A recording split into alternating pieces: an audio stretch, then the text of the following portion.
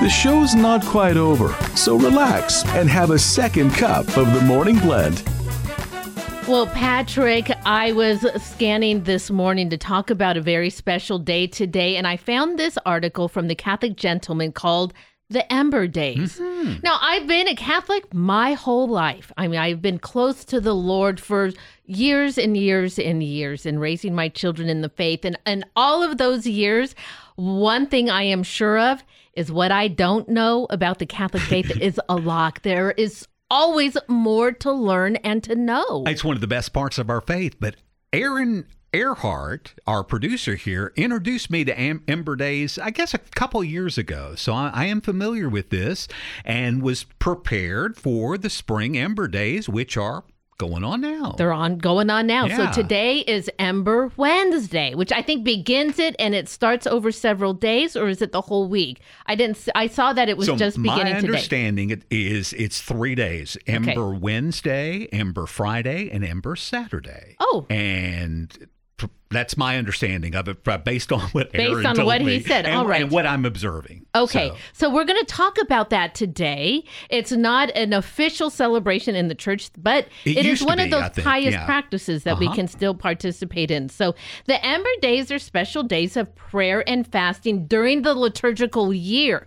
And they happen, like you said, 4 times a year. And they correspond to the 4 seasons. And they focus our attention especially on the blessing of nature. So on these Ember Days, we give thanks for blessings we've received, but also remind ourselves of our need for penance and grace. All right, so that's an important thing to remember. Now, the roots of Ember Days are ancient. In fact, It goes all the way back to the Old Testament. The book of Zechariah describes an ancient Jewish practice of fasting 4 times a year. Now, Christians adopted this tradition into what was referred to in Latin as quatuor tempora, or 4 times. And somewhere through the centuries, the Latin tempora became ember in colloquial speech, and thence now we have Ember Days. Okay, so here's the thing to remember, Pat, about Ember Days. Lenti penti cruci luci. Okay. What? Lenti penti cruci luci. Oh, I see, for the 4 times of the year. That's right. So in springtime, I get it. Yeah. In springtime, after Ash Wednesday during Lent, which is today, it's Ember Wednesday, is 1. In summertime, after Pentecost, there's your Penty Day. In the fall, that is after September 14th, on the Feast of the Exaltation of the Holy Cross, Cruci. And then in winter, after December 13th, on the feast of St. Lucy. St. Lucy, that's right. So Lenti, Penti, Cruci, Lucy. Although they do say there's a better way to say it, Lucy, Ashes, Dove, and Cross. Okay, so I'll remember Lenti Penti more than Lucy and Ashes and Dove and Cross, but that does seem to be a little more higher and elevated way to remember. Oh, this is so cool. Isn't that amazing? Yeah. So in the 1969 revision of the liturgical calendar, the Ember Days are no longer formally observed, but many Catholics still observe them in their homes and parishes, and it's a fruitful practice and great way to stay in tune with the liturgical year. So we are in Lent, and so they talk about some practices here, and we'll get into it. We are doing many of these already because it is already Lent, but outside of the Lenten liturgical year, you can still do these things. So today, we can kind of focus on some of these things. So fasting, I know, is part of it, but now abstinence as well? Yeah. Okay. So let's talk about that one for sure. Yes, fasting and abstinence is one of the ways that we can celebrate today. So fasting on the Ember Days reminds us to honor nature's gift by using them in moderation. As G.K. Chesterton quipped, we should thank God for beer and Burgundy, not by drinking too much of them.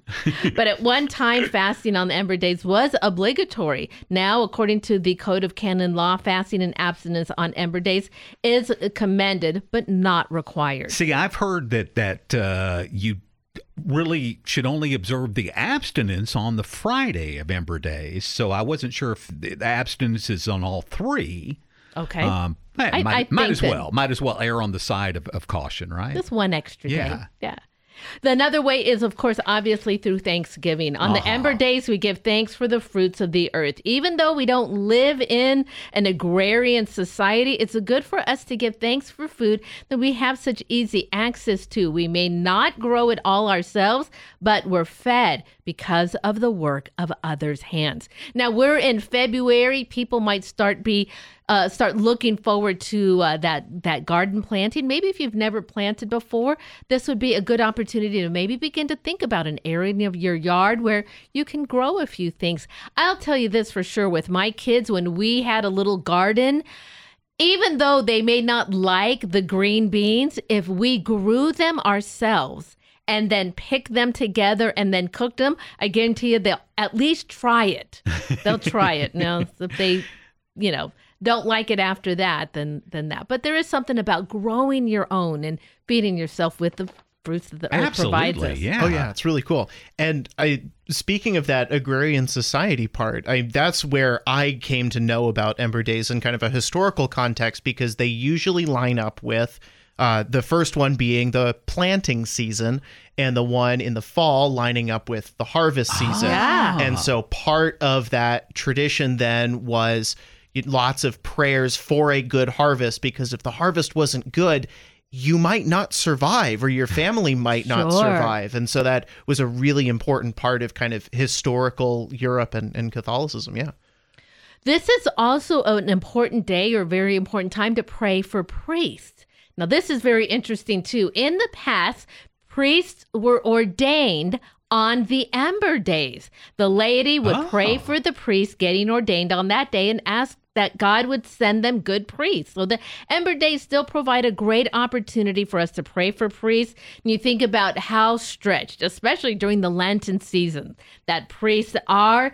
Boy, they are heroic witnesses to our Lord, and we should always continue to pray for them, especially if you're not maybe seeing eye to eye on decisions of the priest. Pray always for that priest, and that your situation be reconciled. And then lastly, of course, almsgiving. Almsgiving.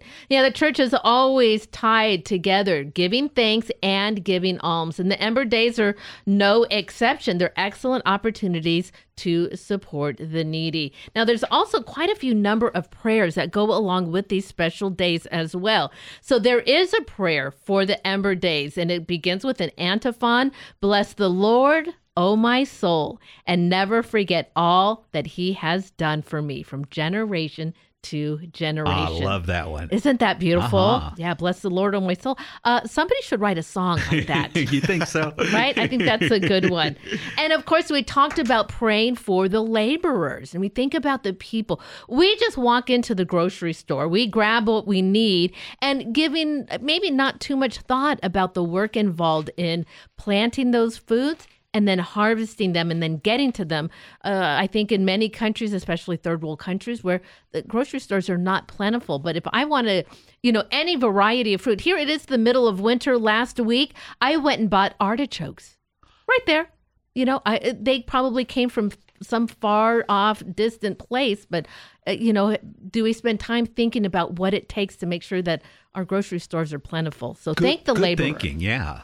And then lastly, they also actually vocations to the priesthood. We, of course, pray for that. Father Peter Julia prays that here at Mater Dei Radio for us.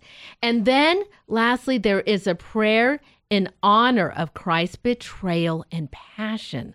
So that is also another one. That's a longer prayer. It also goes along with 5 Our Fathers, 5 Hail Marys, and a glory be to the Father. So awesome. All great ways. So for today's podcast and the second cup today, I'm going to include the link to the Catholic Gentleman, his webpage. I, of course, am the president of 2 Catholic Gentlemen here, but go online and you can read all about Ember Days. And you can, again, remember why we talk about Lenti, Plenty, Cruci, Lucy. This is going to be in my head all day. Okay, good. That's why I said it again. Just for all of you. I hope you enjoyed today's second cup.